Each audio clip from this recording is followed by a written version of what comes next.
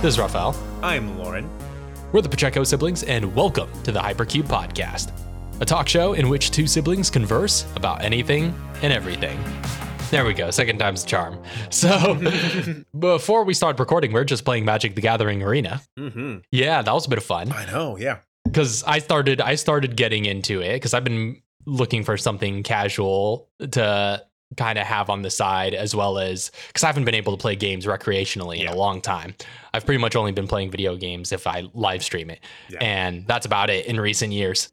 So I was looking for something casual that I could kind of just get into, as well as like I kind of got from playing Teppen for a bit a couple years back. I got a bit of the taste for strategy card battle games. And so I was like, oh yeah, Magic. We dabbled in that a bit when we were younger. Long time ago, back in the day. Yeah, long time ago. And I was like, oh yeah, it's got a digital version now. That's probably fun to get into. And now I'm hooked. So, and now I think I've got you hooked. Yep. And so we were both playing right when it was time to record. And so we were like, should we just battle for a bit before we start recording? Yeah, we did like one or two matches. We ended up doing like three. Oh yeah, we did.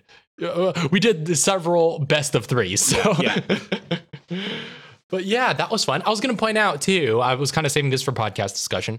It's kind of cool because you probably noticed they have all the D&D themed stuff in Magic the Gathering because they now. had the Baldur's Gate crossover. Yeah, well, they had several ones. There's a Forgotten Realms pack that was from a while ago. I don't have too many cards from that pack, I don't think. But now there's the latest one is Baldur's Gate themed, and you've probably noticed that it's Tasha is in the load up screen right now. Yeah, and I'm like, oh, yeah, because she's the planeswalker from that. Yeah, she is.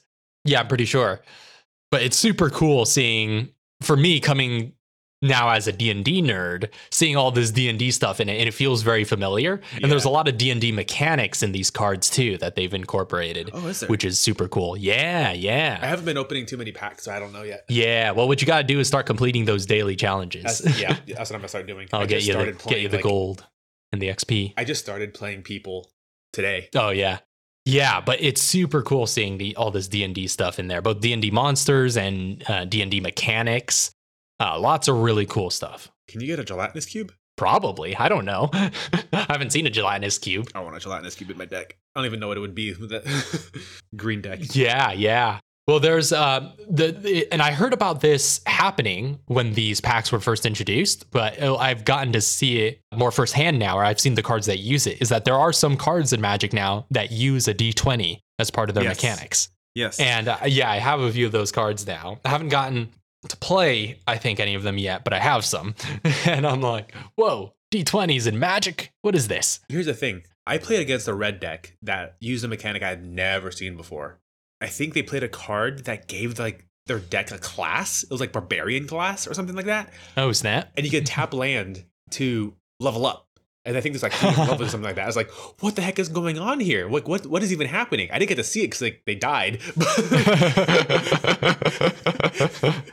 But they played that card and I was like, what even is this? This is Magic the Gathering, and they played a Barbarian class card. It was like an enchantment of some kind. Yeah, well, there you will notice that cards have classes too, or like some. It's like a label that's on like their creature type. Some will have classes. Yeah. And so there's all sorts of stuff to it now. I'm not gonna lie, playing Magic the Gathering, or playing a strategy card game in general, especially with all of the tabletop RPG game design I've now done. Yeah.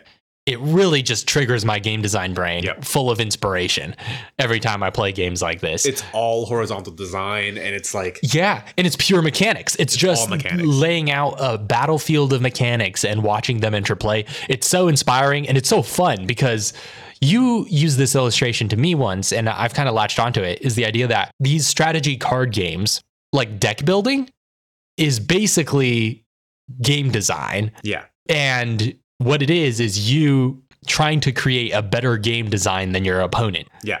It's like my game design versus your game design. Yep. I thought that was really cool. The Magic meta, the card game that is Magic. Bless you. Excuse me. Sorry. It just gives you a bunch of mechanics and a bunch of tools that you can use to then put together to make your own game that you're playing versus your opponent's own game that they're playing. Mm-hmm. Your game has to be more efficient and more balanced, or whatever it needs to be, better than theirs is. Well, really, I guess it favors unbalance at a certain point. You know what I mean? Like, you want your game to be busted. But yes. for them. Yeah. It's the dev's job to balance the game. You're here to make busted decks. But yeah, because like all it does is it provides you mechanics. Like, yeah, this does X, Y, and Z, and you're like, okay, I can do X, Y, and Z in this combination, and you have now made your own little game within the game. Yeah. Well, and that's the thing is you got to define. That's the thing I'm realizing, or I have realized, especially in playing Teppen, is like the important factor of deck building. Yeah. This is really the deck building theory is you got to define your win condition Yeah. is one of the first things you got to do. And so once you've defined your win condition, that's like your design principle when you're starting out on a design project. Yeah. And so once you've defined that, all of your decisions get funneled through that and get shaped from there. Mhm. And it really helps when you're refining your deck to keep that in mind. Because again, kind of like when you're working on any art project, right? If you have your design principles in mind, it helps to focus you. Where it's just like, is this necessary? Well, compare it against my design principles and see if it is or if it isn't. Yep. And same thing with your deck. Sometimes you get attached to stuff and it's like, but does this serve the win condition? Yeah. And sometimes you're like, yeah, it probably could get replaced with something more useful. Or even like just a flavor of it. Because I built my first custom deck because I haven't done too much of the deck building in Arena yet. My first custom deck was called Life and Death, and it's white-black. I went and started like putting cards together. I was like, okay, obviously there's some really obvious cards that need to go in here. I started adding some other cards that are good cards that I was like, this doesn't go with the Life and Death theme, but this is a good card. It's got to go. Yeah, exactly. Yeah, you got to, and I enjoy, I probably not as many people do that either, but yeah, I enjoy that flavor building as well. Yeah. Like flavor building is also part of the fun for me. Just building to the theme. Yeah, that's a ton of fun. For me, the deck isn't just like, obviously there's a set of mechanics that it has to win, but it's also like, it's a bit of role playing where, you know, you play this. I think the meta game of Magic is you play a planeswalker or some sort of sorcerer, and all of these cards are spells that you're casting to beat someone else, right? Mm-hmm. Yeah, even the creatures all the creatures are spells. They're called creature spells. Everything is a spell, yeah. And it's like what you're doing is you're summoning them to do your bidding. Yeah. So it's like when I'm thinking about that, it's like, okay, so like this deck, whose like spell book is this? Like if this is like Necromancer's spell book, what kind of spells would they have, right? So it's like I'm playing like this life death deck. It's like, you know, the person who would be playing who knows all these spells, they wouldn't know these spells. They don't care. So get these out of here. And that's how I figure it. Yeah, it's a fun challenge in that way too. But again, I think we might be one of the few that think of it that way. But I really enjoy that stuff. Yeah. The joy of playing it casually though, because that's true. You're not trying to be super competitive. Once you get into like the meta of the game, the meta competitive scene is like there are decks that win, and that's it. Yeah. This is fair. And it's basically just like trying not to make mistakes. That's how good of a player you are.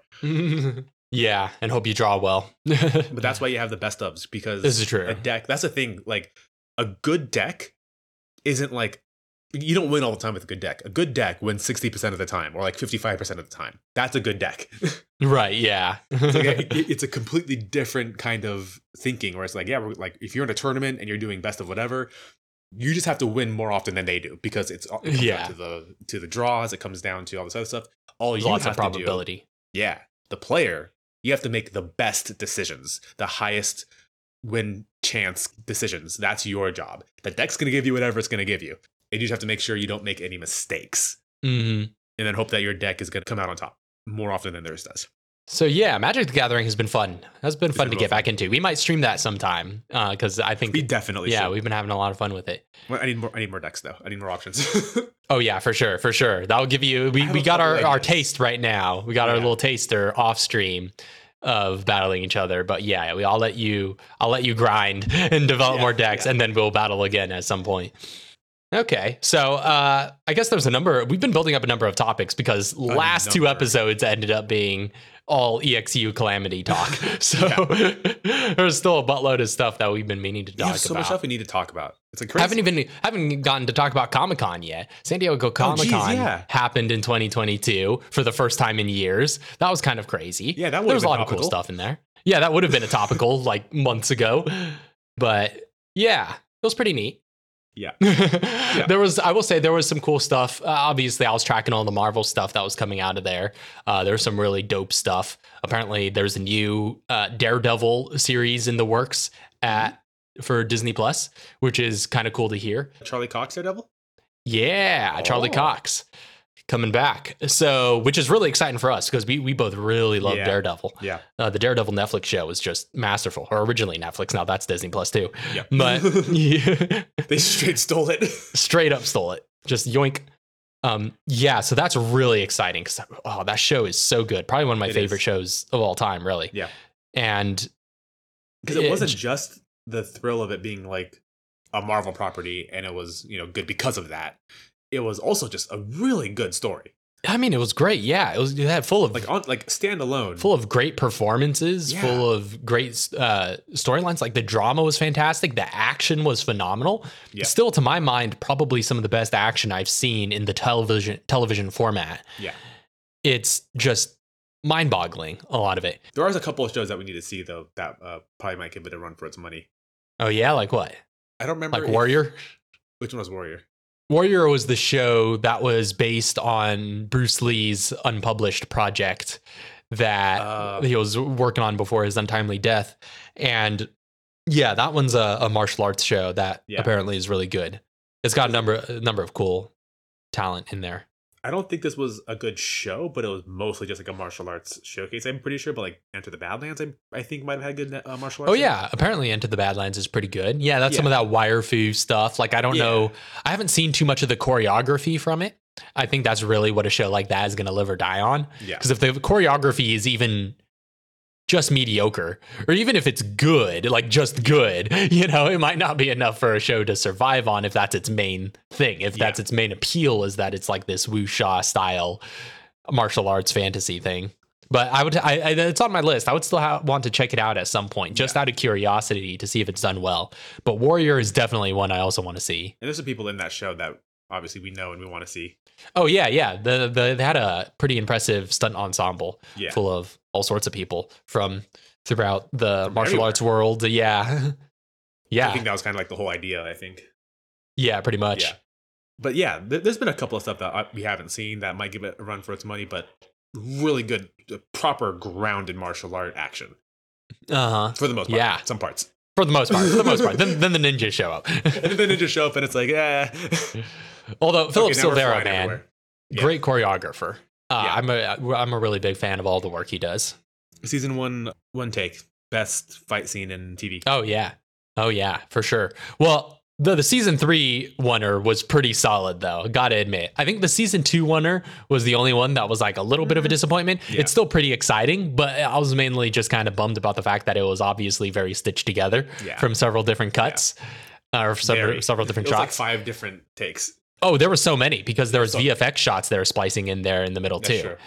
So, and then there was a lot of hidden cuts, quote unquote hidden. To me, it was as like with my editing eye, it was pretty clear where they were hiding the cuts. There's a thing I think we need to like rename those kind of shots because obviously like the gimmick is it's a one take, but half of them aren't one takes. Like not 80% of them aren't one takes. We've always called them, at least in our internal dialogues, pseudo oneers, and I think that's really what it is. It needs to be like a better name for that whole thing as a whole. That way you don't have like one takes and then pseudo oneers, like oneers and pseudo oneers, all of that, right? Like that kind of a scene, like I don't know. I was gonna say like uncut, but that's not right either. Yeah.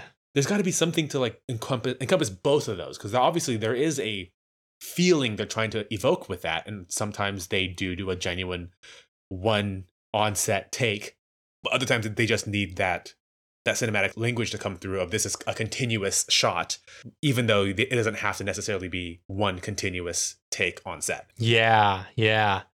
And really, they're floaty scenes. They're floaty. Yeah, because how the camera, how the camera gets all floaty whenever it starts, and you realize it's like, oh, it's time for the oneer. You can tell when the steady cams come out. Yeah, suddenly everything's on steady cam and gimbal. No, yeah, you could that's what I love is that there's there's a convention. There's like an archetype. You can tell visually. It gets floaty. It gets really wide, and then yeah. You get the angle. The lens gets wide. The movement gets floaty. you can tell when a wonder is about to happen. You're like, oh, it's wonder time. Yep. But yeah, I have high hopes for. It's going to be called. I think Daredevil Born Again is the name of is what they're calling this new good reboot. Name. Yeah. And it'll be curious because I guess it's a bit of a reboot. I'm unsure how they're going to do it canon wise. I guess we'll see. But it was also really cool seeing they came out with new trailers for a lot of other upcoming big Marvel properties for their live action work and Marvel Studios as in. So, but yeah, it was kind of cool seeing.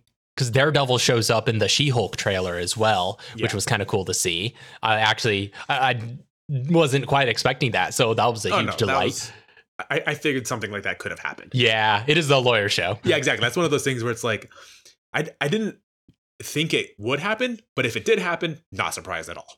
Oh, yeah. Yeah, we might have to take a look at that one. That just slots right in. We might have to take a look at that one. Yeah. And then also they came out actually with their first trailer for Black Panther 2 as well, which is going to be fascinating. How are they going to do that? Yeah, it's called Wakanda Forever. Right. Yeah. Well, because I'm not sure what the plan is right now. I don't know if they've given official word. And the trailer was very teasery. It had a lot of footage from the film, but it's unclear who the Black Panther is going to be. Because obviously Chadwick Boseman is resting in peace. Mm-hmm. And the question, of course, is, are you going to recast T'Challa or are you going to do another Black Panther? Because Black Panther is a legacy character. Exactly. So you can do other Black Panthers. Even I think Shuri is in the MCU, right? She's another notable Black Panther. So I'm not entirely sure what the plan is there, but the teaser trailer was very good. It's a very good trailer. Mm-hmm. Honestly, one of the more masterful trailers that I've seen in a little while. It was really well put together. And it evoked really strong emotions, including the emotions of the meta narrative that are almost attached to this production. You know what I mean? With the passing of Chadwick Boseman and with all that's involved there. It really did a great job of evoking those emotions without necessarily saying outright what exactly is going to be happening. And it's almost entirely without dialogue too, I think is the most masterful part about it. Really? Yeah, there's no spoken dialogue in it except for one bone-chilling line from T'Challa's mother. And it's incredible. You might have to see that trailer. I might have to see it. I'm watching trailers now, so. yeah. Are you back to watching trailers? Did you watch the trailers we talked about that other time? You know what? I did not. So much for that then. But I can.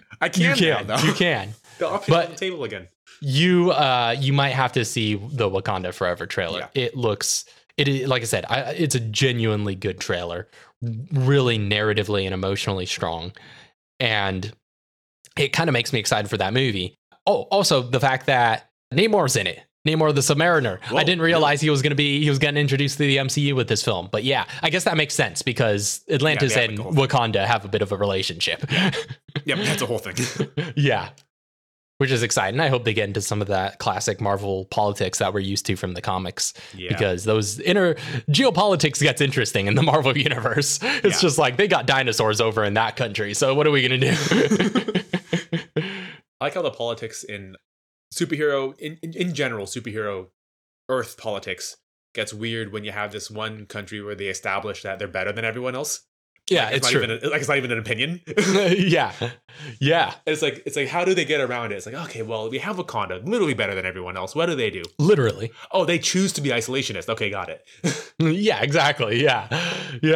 Then you got Atlantis that thinks they're better than everybody else. Yeah, thinks they're better than everyone else. And what do? Oh, they're trapped under the ocean. So they're isolationist. Until they're ready to invade. And that's always funny because it's just a bunch of these like merfolk coming on land. It's like, we're going to take over. It's like, what are you going to do though? Yeah, you got to watch out for the merfolk. They're never fun to get invaded by because they come in, they're all squiddy and it's a bad time. Yeah, but like the only place they could really take over is like California, maybe. Yeah, so they're coming for the Bay Area. Yeah. Like they're coming up to Africa, and it's like, you're not going to do anything here. Yeah, right. You just challenge me to a land war in like the biggest land mass. The desert? Yeah. You're a fish. You're just going to wait. Yeah. Namor is fun to hate, though, in that regard. He's great. Yeah. I mean, is he, I don't know, like, what would the right term be? Like a confirmed narcissist? Because he is, like, very narcissistic. He like, is super a narcissist. I mean, he might be. Yeah. But he's great. Yeah, for sure. I still don't actually know if he's like a villain or a hero. I don't quite get it either. It seems to really flip-flop depending on what storyline you're reading, because in some storylines he's like pure hero, in some storylines he's pure villain. He really doesn't seem like he has at all any semblance of an anti-hero archetype, which is what you would expect from somebody who is kind of, you know, here or there. One way or the other. Yeah, it's always only ever one thing or one way or the other. It's so just I think it's this weird thing where, not in the same way, but kind of like how like Thanos or people like that are, where it's like, I want to take over everything unless somebody else has to take over before me, and then I'll work together to kill them so I can try to go back to taking over everything. It's or not true. Thanos, like Doctor Doom or something like that, right? Doctor Doom teams up with the heroes a lot because that's he's like, true. No, nobody takes over Earth but Doom. Doom has rights to Earth, sole propriety. And it's just like, okay, slow your roll. We'll accept your help, but like, you know, as soon as this is over, we're gonna fight you again. Yeah, exactly. And yeah, like, Doctor Doom. Namor's in that kind of thing where he's just like, I would like to take over everything, and he's just like completely colonialistic until some alien invader comes in and he's like, nope, not on my planet. Yeah, totally. Yeah, Doctor Doom is probably a better comparison because with Thanos is pretty much always evil. It's just in some storylines he's a necessary evil. Yeah, exactly. But he's never any less evil. Like I think the Thanos imperative is a good example of that. Yeah, I love that storyline. That's probably my favorite that I've seen Thanos written that's not by Jim Starlin, because I think nobody writes Thanos like Jim Starlin. There's just no two ways about that. He created the character, he knows the character, and he's literally the only person who's trying to write the character in the way that he writes the character. Everybody else has a very different everybody else has a very different idea of who Thanos is supposed to be. And Jim Starlin's Thanos, to my mind, is what Thanos is supposed to be. I'm really inspired by that version of the character. Yeah. And I'm glad the MCU had some semblance of that, even if he was. I think the MCU's Thanos was basically a kit bash of all versions of Thanos. And so you still have that Starlin element in it of that you know, kind of conqueror philosopher. But it was, definitely a little bit lighter on the philosopher end. Yeah, I do like that they had the dual Thanos where, like, you know, he comes back and this is before he has his big... Oh, yeah. What do you call that? Like, they bring in past Thanos, who's a little bit younger, who's a little bit... Not by a lot. I mean, I don't know. He's pure commander, though. Like, yeah, but it's just like, this is like Thanos in his physical prime, Thanos. And then bring in the later iterations of what we know as Thanos, the General Thanos, what you call him. Yeah, he gets to just go and do his thing. It's like, well, I think the general / warrior Thanos are kind of one and the same archetype, as you see as they treat it in the MCU, because because he still does have a big army in that version. But you do get to see, though, in Infinity War, I think kind of more of that classic Thanos of spellcaster, thinker, very deliberate. Philosophical type. I think that's more so in the Starlin line, and I think that is pretty cool that they kind of gave both roles better focus in each of the two movies he appears in. So, but I think Starlin Thanos, still nobody writes Thanos like Jim Starlin, and I just wish more people saw the character that way, because a lot of people a lot of people just write him like he's some big brute. And that's not exactly what that character is supposed to be to me. That's the thing. He's drawn like the Hulk. It's true. And so it's just like... Well, Starlin has talked about this too, is that Thanos has gotten more buff over time. Yeah, because when he was... square. Yeah, when he was first drawn, he was pretty normal sized. And that was the weird thing. He talks about that because everybody compares Thanos to Darkseid from DC. both of them got more buff over time. Like, it's completely coincidental that their designs align. It's kind of like this happens sometimes, right? This was like the Swamp Thing Man thing, as well, where it's, the completely coincidental identical designs on Marvel and DC. And the same thing kind of happened with Thanos and Darkseid, is they're just completely coincidental. Both started off kind of normal. Both are kind of big bad archetypes, and both just gradually got wider. Wider and more brutish. Yeah, more brutish. Yeah. Because I think I know why. I think it's because people in general. Okay. Incoming generalization.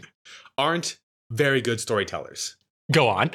If you have a character whose entire thing, like their gimmicks, obviously all comic characters have a gimmick, right? They're one thing that they do.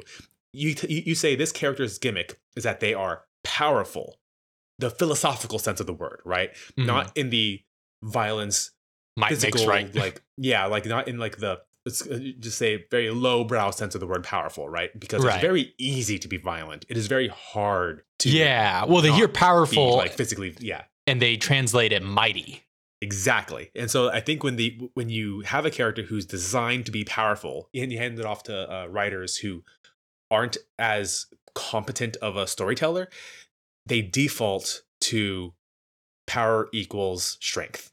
Mm-hmm. Yeah. And so they start. Well, and sometimes it might not even. Slowly like adds on as it goes down the line. Is like, okay, move slightly more in the strong way, slightly more in strong, slightly more, until eventually you have this character who's completely separated from the power of just like purely intellectual, like strategic. Because it's hard to write smart characters if you're not smart. That's mean-spirited. I'm just saying it is very hard to do that, right? Especially if you didn't invent the character and you get this character who has to be a very particular personality type, and you say, okay, that's gonna take a lot of work to do what they did. I'm gonna take a couple shortcuts, and then hand it off to the next writer. It's gonna take a lot of work to do what they did. I'm gonna take a couple shortcuts. So on, until you get something completely different. Yeah. It's just a gradual, what would you call that? Iteration on the brutishness until it's just, they're completely far removed. But I get what you mean. And I think sometimes it's not even perhaps a lack of competence as a storyteller, but a lack of completeness, maybe. They might be good storytellers for certain types of stories. That is true. But then, you hand them this character and it's like, it's like, okay, I'm not going to be able to do what the last person did. Yeah, that's true. Because it's not that. There are a lot of different kinds of stories, and obviously people are going to be good at one kind or another. There are plenty of stories that you can be just the absolute like best in your field at. But the complete storyteller being able to tell any story competently. Yeah, and I guess that is a kind of a thing with some writers where they get a little siloed. I'm thinking of like Aaron Sorkin came to mind when you said like the best in their field at telling one kind of story. I think that's very much with him. He's a great writer, phenomenal storyteller, but he doesn't deal in a lot of different genres, right? Yeah. He kind of just does one genre very well, and he plays to that. And to his credit, that's probably why we like everything he does, is because, if he tried to do like a fantasy or a sci-fi, he probably, maybe we wouldn't like that as much. Although I would love to see him try. I would kill to see a genre film by Aaron Sorkin. Yeah. That would be delightful. And that's kind of like the whole thing behind like auteur theory, right? It's like everybody wants to be that Sorkin of just like their one thing that they're good at, and they're just like, they had their calling card. They're just going in. This is Sorkin-esque dialogue. Wasn't by Sorkin, but it's like Sorkin, right? It's like, yes, of course. That's how you know that you've made it, was when people start comparing other works to you. Everyone wants that, but like the industry doesn't want that. The industry doesn't want. Unfortunately, we're going the way of industry in the industry, like products, right? You want to have somebody who's general, who can deliver a product, and that's the only thing that matters. Yeah, but I guess, and it's weird though, because when you say like auteur theory, obviously a lot of that is just nonsense, but it's also. You would think it would lend more to more versatile directing styles, because when you think of like the great auteurs, of the people who would people generally point to as like examples of that person was a great filmmaker and one that is that has an iconography that you can recognize. A lot of them were pretty complete filmmakers, right? You think of like Stanley Kubrick or Spielberg or people like that who create in a wide variety of genres and do them all competently. That is true. I think that's the problem with auteur theory, right? Because I think auteur theory got mixed with One Trick Pony. Yeah. I think that's what happened. I think too many people saw or like misconstrued auteur and the idea of somebody being recognizable, somebody's work being recognizable by the work alone, with being a One Trick Pony. Yeah, I could see that.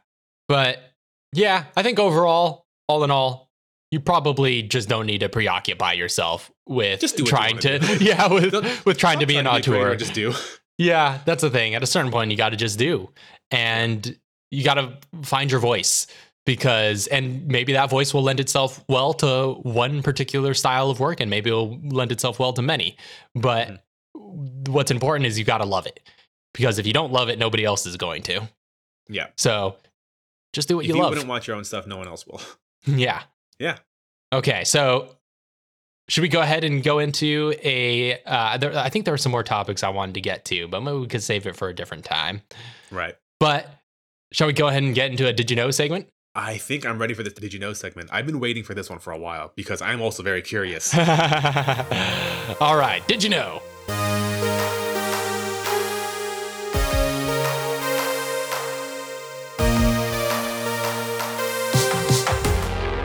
Okay, Lauren, let me educate you here. All right, I'm ready to be educated. So here's an interesting little rabbit hole I went down recently. So as you know, I recently had to help my significant other shop for internet. And here's something I've come to realize in researching that, is that I think we've both been kind of spoiled. Oh, okay. Because we've generally lived in cities or urban areas most of our lives. That is true. And so we are urbanites. We have always had access to high quality internet. And it turns out not all of the world has. Okay. Because she lives in a bit more of a rural area. And what I came to realize is that it's a lot harder to get certain internet options in more rural areas. And this is a huge issue. Of course. So lack of infrastructure. Yeah, the infrastructure just isn't there. And I guess I should have foreseen this because, this runs through like telephone lines and stuff like that. Right. And cable lines, things of that nature. Mm-hmm. And obviously fiber is only in certain places as well. So there's a lot of infrastructure that just needs to already exist in order to get the highest quality internet options. And so, yeah, this led me down a deep dive of just trying to understand what the state of internet is right now and what the best options are if the best options aren't available, right? Yeah, because obviously, where I'm at, 'cause I have cable internet. And so that does well enough pretty much in most circumstances. Well, I'd imagine you and I both right now, unless you're at a place that has fiber. I don't know.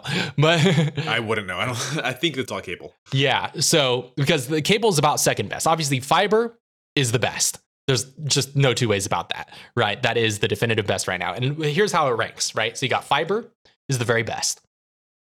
Cable would be second best. Then after that, though, you have a new thing that's kind of coming in, and this is mainly what I want to talk about, is cellular. Mm-hmm. Cellular data, like 5G. That would be third. And then after that, you have satellite, and then DSL, and then dial-up, which all of these are still around, believe it or not. I do. I would believe it. I've seen some statistics, and it blew my mind. Yeah. A lot of people, there are still people on dial-up. There are still people on DSL. Isn't it like something along the lines of like most people are still on dial-up and DSL? It might. I think it might have worked out to that way even in recent years. I don't know if it's still that way, but yeah. But it's something along the lines of just because like concentrations of people. Mm. But here's the thing. The internet landscape is changing in terms of internet access for a number of reasons. Obviously, you've heard about Starlink. Yeah. And so that's the only one that I am aware of. Yeah. For those who don't know, that's SpaceX. SpaceX's internet initiative. to basically launch internet satellites into space that are going to cover a pretty wide swath of Earth's geography with internet, basically. They're going to beam the internet directly to you. Well, because that's the thing. That's what satellite internet is, right? Is we launch. So there are many different ways to get internet to a person. Obviously, fiber and cable relies on hardwired infrastructure, right? You need cable lines that feed directly into somebody's home. And those cable lines, are just kind of run through the general vicinity that you're in, be it a county or a city or whatever. And so those are hardwired. Below that, you have cellular, which is, here's the interesting thing, is that cellular is now becoming a viable home internet option. And that has never been the case before. But is that with the addition of 5G, or is it even before 5G? No, it's pretty much with the advent of 5G that these packages making this have started coming out. Yeah. So that's the thing. I know absolutely nothing about 5G. All I know is that people were making a big stink about it because they didn't understand it. And I was like, it's cellular service. Like, what's so different? So clearly there's something different about 5G, which is why people didn't understand it and thought everything was happening. And there's something about 5G that it is like a step above whatever 4G and 3G or whatever that was, that's allowing it to be not just faster internet, but also like more accessible. Yes. Well, so at least, okay, let me get into it. So first, let me close the book on Starlink really quick and just explain that. So satellite internet covers a wide area because unlike cable and unlike fiber, it's not relying on any hardwired infrastructure. Right. So we literally just have satellite modems up in space that are beaming internet down through the air, generally through electromagnetic waves. Yeah. And I honestly, I don't know where these satellites are getting the internet from. Maybe by the same means. Maybe that's getting beamed up to them. Beamed up and down. Yeah. But then it gets beamed down in a wide array to cover large areas. It's kind of like satellite TV, but for internet. Exactly. It's the exact same mechanisms. Yeah. So because of that, satellite is actually the predominant internet in a lot of foreign countries and in a lot of rural areas. Mm-hmm. And these are places that just don't have the infrastructure, right? They just don't have the material hardwired infrastructure to get the fastest internet options for obvious reasons, right? Big business is going to prioritize cities because they know that's where they're going to make the most money, and it's expensive to dig up those lines. Yeah, it is expensive to put thousands and thousands of pounds of tons of wires into the ground and dig up hundreds of thousands of tons of dirt and yeah, exactly. The logistics just for like 5 houses. Exactly, right? For a far fewer population and therefore a far fewer profit, and therefore big business are gonna leave those areas behind. It's a purely logistical thing. It's just economics. Yeah, just economics. It's just not gonna happen. And so for that reason, satellite has long been the predominant form of internet in a lot of foreign countries that don't have a lot of internet access, as well as a lot of rural areas. And so, and as I explained before, satellite isn't that good. It's better than DSL and dial-up. That's about all you could say about it. And the issue also, it's also like weather dependent. It is, yeah. It has a lot of potential issues that can arise from it. It's not very reliable. But here's the further issue, though. Because of the fact that it is generally the best internet available to those who use it, it tends to be very exploitative in a lot of the business practices that are there. Yeah, it is. It would be. And I'm sure there might be logistical reasons for some of these. I don't know. But like they tend to be, first off, like I said, it's better than dial-up and DSL, but not nearly as good as cellular, not nearly as good as cable. We're talking megabits per second, tens of megabits per second, maybe 100 if you're lucky. It's not very fast internet, but it is way more expensive than even the most cable subscriptions. It's just not a good deal overall. The pricing plans and everything that I researched into tended to be very exploitative. And again, there might be logistical reasons for that I don't entirely understand. but I wouldn't be surprised if it's just the fact that they know they have a captive audience, and a captive consumer base. There's always going to be logistical considerations, especially when it comes to launching a thing into space, going into orbit. There's always going to be logistical considerations, but there's also going to be the idea that like that's a valid excuse, and this is a capitalist nation. Yeah, and these are all like businesses, and businesses thrive in capitalist stuff. So it's like, okay, even though it is actually very expensive to do this, we're going to ask for a little bit more because we know that you're not going to turn it down. Yeah, exactly. Yeah, and again, because a lot of people who are in places that they like need to get satellite internet don't have a choice. Yep. So, okay, so now we've kind of laid out the internet landscape, right? Those are your options. So let me tell you about how the internet landscape is changing right now. 2022. In 2022. Yeah, a lot of this information is 2022 information that I'm about to give you. So, first off, Starlink, again, to wrap that up. Starlink is by far the best satellite option right now. Yeah. It is. It's just also the newest. It's mainly just that's the primary thing is it's just the newest, right? So it is the most current technology.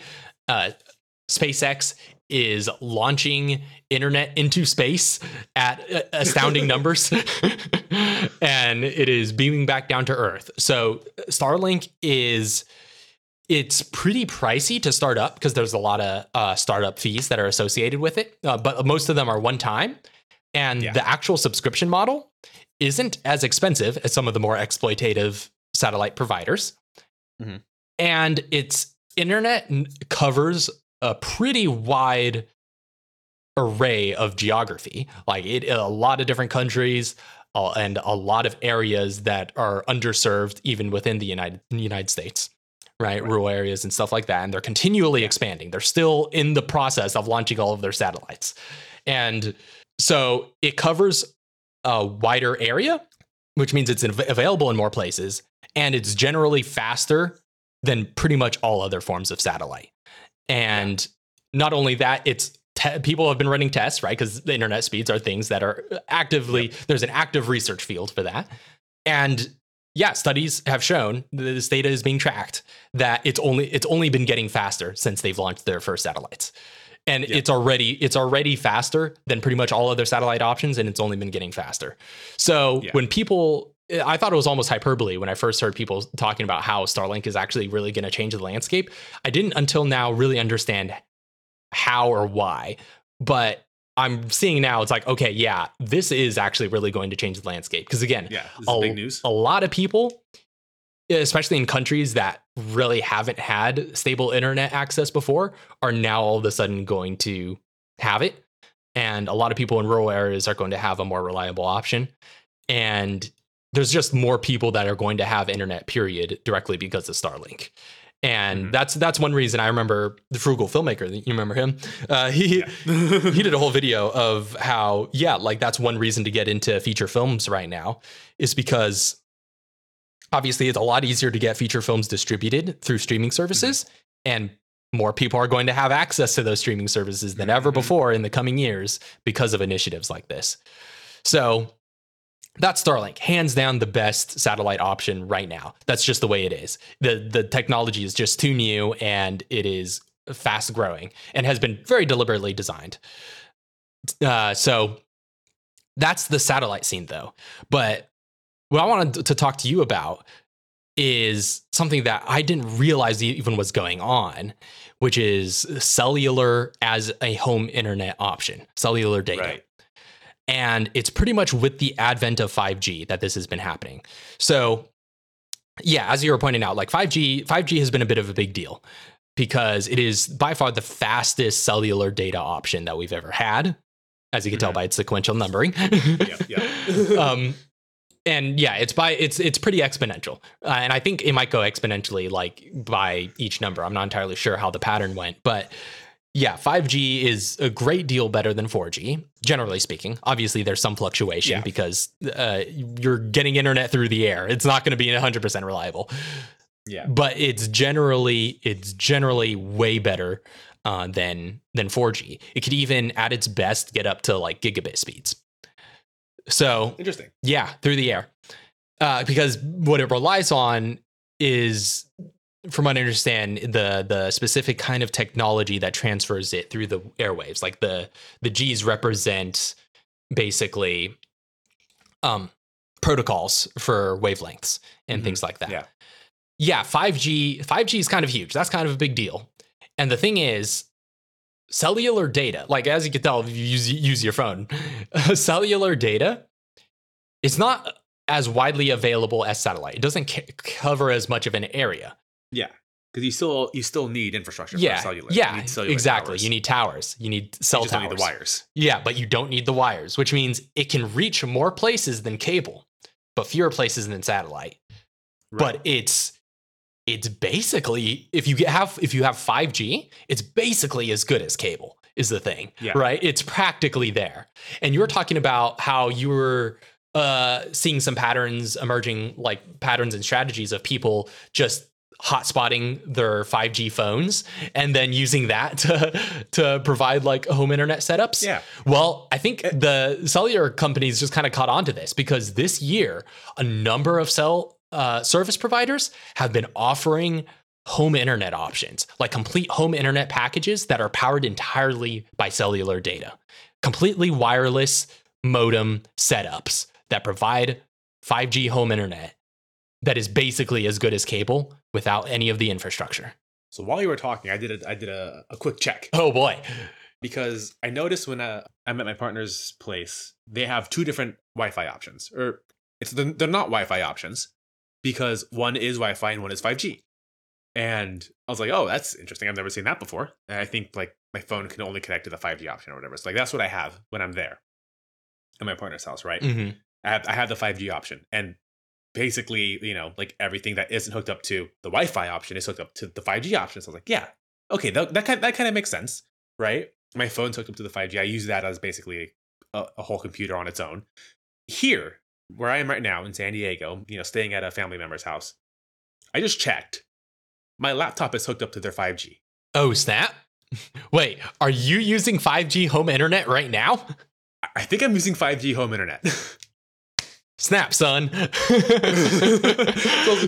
didn't even realize. You didn't even know because it's blazing fast, isn't it? Because we were talking about the latency between us beforehand. It's like the smallest amount of latency we've ever had between us while we're in two different locations. It's literally as good as plugging to an Ethernet. Yeah. Wow. So there it is. Practical. That has to be the most practical twist to one of these Did You Know segments that we've ever had. It was just like, by the way, you're using 5G cellular home internet right now, right this moment. That's amazing. Yeah. And like the only problem, literally the only problem is certain areas of the house. Just I think there's like more walls. Mm-hmm. It like dips down for a second, but like you just move a foot over to the left and you're fine. Like that's literally it. Yeah. It's so mind-blowing. 5G mind-blowing. Cellular data home internet options now exist. And here's the thing about these is because it's relying on infrastructure that already exists, generally speaking, actually, in all of my research, this might change in the future, but right now, all of the pricing plans for cellular data home internet are very reasonable and very non-exploitative. At least less exploitative than their counterparts, because it's always going to be this capitalism. There's always going to be some exploitation. They could probably get away. They're making a profit. Yeah, if they were breaking even, they could probably get away with charging you a lot less. But they're looking to make a profit. Yeah. But that's the thing. It's super cheap, though. It's cheap compared to. Heck, it's cheap compared to the internet I use right now on cable. It's cheap compared to satellite internet, which is even worse. And it's just way cheaper, but with the advantages of both. It's got speed comparable to cable, and it covers similar wide ranges as satellite, right? Because it could cover more areas than cable. It can cover rural areas. It can cover places that are distant from cable lines. There's just... Because you aren't limited by... literally by cable. Exactly. Like cable is limited by cable. Yeah. You need footage. So that's the thing is it's kind of a mind-boggling middle ground that's just all of a sudden been added this year to the internet market. It's all best of both worlds. It's the best of both worlds, right? It's the only one that covers wide areas like satellite does, but has cable-like speeds, at least comparable to cable speeds. But it's way cheaper than both. And so that's kind of mind-boggling right now. And I've seen some stuff because like the 5G towers, they've been going up all over the place, obviously, right? Mm-hmm. I've seen some stuff that frankly are kind of funny to my mind. These 5G towers don't need to be on towers. They just need to be on a tall thing. I've seen 5G like emitters, I guess let's call them, because they don't have to be on a tower. I've seen them on buildings. I've seen a 5G emitter array on a palm tree rack. What the heck? They just need to be somewhere tall. That's all. San Diego? Yeah, here in San Diego, they just stick it on a palm tree, I guess. I mean, that's the thing. It just has plenty of palm trees there. Plenty. It just has to have coverage, right? It just has to be able to reach a lot of places. It just needs altitude. You don't have to, like, if there is tall stuff around, that's even less of a building cost that you have to consider. Just stick it on a palm tree. Yeah. That's, I actually hadn't considered that. Yeah, because, well, here's the thing. Let me explain to you how this works, right? Because we talked about satellite for a bit. So how cellular works is it's still relying, obviously, like you said, you need towers. That's how it's transmitted. Yeah. But those towers are themselves hardwired, right? So it still needs access to basically a cable or a fiber line. And basically you take one of those lines, they plug into these towers, and then those towers use radio waves to send out internet signals. And those interface with your devices. And I guess here's the thing. If you ever used radio in your car, you know that radio is actually pretty reliable. So that's why, and that's why, with your cell service, right? If you need to make a phone call, that's as long as you're within range of a tower, you're going to have a pretty reliable connection. So same thing with your internet, same thing with your cellular data, and thus with 5G, right? So the towers are hardwired with either a cable or a fiber line, and that is distributed via radio waves to everybody in the area. And interesting. Yeah, so that's the thing. As long as you're in an area that could set up those kinds of towers, right, and has the infrastructure to access those, that can distribute it to an even wider area because radio waves can go a pretty fair distance. Yeah. So that's fascinating. Yeah, there you have it. Cellular has just popped into the internet landscape in the past year or two as an actually competitive and useful home internet option.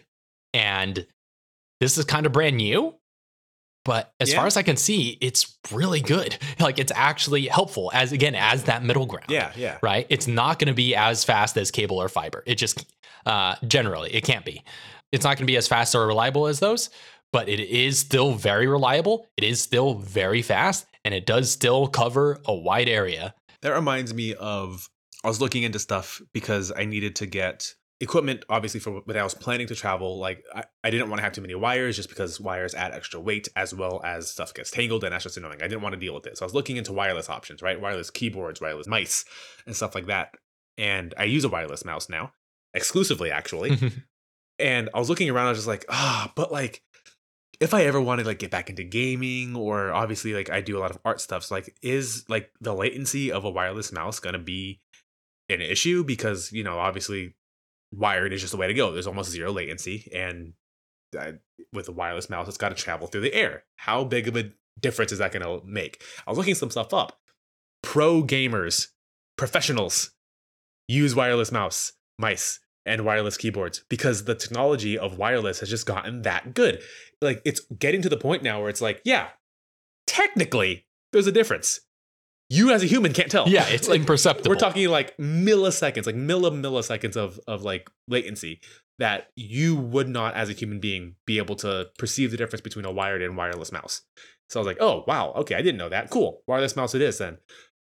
And like, yeah, everything's just going wireless because the technology for that is just getting better and better and better. We're figuring out how to like, because there's a lot of stuff about the technicalities of wired, because obviously going through the air, there's going to be atmospheric disturbances. There's going to be like, literally things moving around between you and the sensors that's going to, mess with your connection.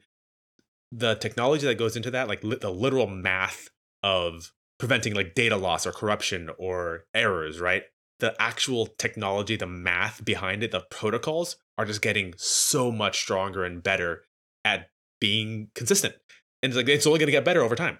it's only going to get better over time. When people ask what mathematicians' jobs are, that's what it is. Yeah.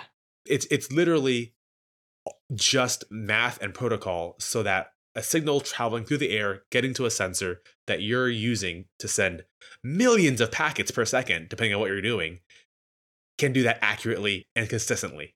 Yeah. Yeah. That's the thing. The tech is it's getting to that point. It's getting to that point. So the question that I have for you now, Ralph, are you going to switch over to 5G? No. I'm sitting comfy with cable right now, and it's working very well for me. But I will say this as an extra addendum. Yeah. And obviously, also, we've talked about a lot of brands and stuff in this. It's worth knowing, like, absolutely no affiliation. I'm just doing this purely informationally. Yeah. I'm going to say that because I'm about to harp on something. Uh-oh. So let me tell you about what the possibilities are now, though, in this new internet landscape. Because, there's this new wave of, like, I don't know what to call it, millennial entrepreneurs who are, like, greatly concerned with justice and more ethical business practices and less exploitative models, right? Now that's woke. Yeah, that sounds pretty woke. That's kind of what we do, isn't it? I think we're a part of this millennial entrepreneur wave. Yeah. But there's a relatively new ISP called Starry. Starry? Starry. Okay. And it is very much a part of that, I think, that sort of wave that I just described. And it doesn't technically use 5G, but it does use the millimeter wave technology that kind of defines some of the protocols that are used in that delivery system. So they've kind of entered using that technology, that same sort of wireless technology that's akin to cellular data, to create a new ISP. And them being less interested in turning massive profits, have a very interesting deal. They're not available in all places. Of course, I imagine. But for those who can get them, they have some very interesting deals. Literally, what their best plan is? Let me tell you about their best plan. Okay, tell me about the best plan, because I want it, whatever it is. It's gigabit internet. Okay, 1 gig? Yep, 1 gig. 1 gig down, half a gig up. Oh, geez. Oh, yeah. That's the other thing about this technology is that it could get pretty comparable download and upload speeds, unlike certain most other forms of internet. So yeah. Just by virtue of the way its distribution works. But get this, gigabit internet, 1 gig, $80 a month. Okay. That's insane. What are you paying right now for your internet, if I may ask? That's something you want to disclose. When all of the discounts and stuff wear off, it's going to be more than that. Oh, wow. Yeah, it is, but it's almost that much already. But yeah, that's legitimately insane for gigabit internet. That is the cheapest gigabit I've ever seen. I didn't know that. I couldn't even fathom the idea of gigabit getting anywhere under $200, let alone under $100. Yeah. Well, because like I've heard, and I think you've got friends who have internet that good. Like obviously in other places in Europe or around the world where new infrastructure is prioritized or just like easier to do because of previous destruction of land or whatever, for whatever reason, new infrastructure comes up and you get really cheap, really fast internet just because they can start over again. That's like a little bit more. I don't know how regular it is, but I've heard that it's not unheard of, right, in other places. That's fair. Yeah, I don't know too much of the internet landscape overseas. I know Europe does generally tend to have better internet than us just because of general that infrastructure consideration. But the thing is, like, until the US puts any kind of focus on infrastructure, that's pretty much the only way we're ever going to get gigabit internet is through cellular. I don't know how much these plans cost, but yeah, like I didn't think it would be like now.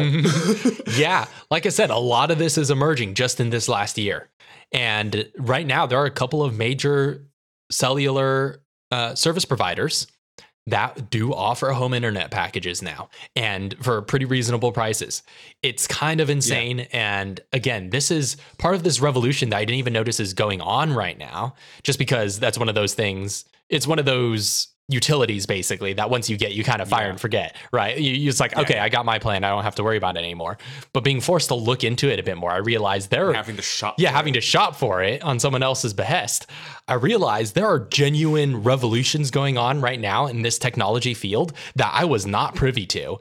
And it stands to reason, essentially what Frugal Filmmaker said, that a lot of people in these coming years who didn't have internet before are probably going to have internet.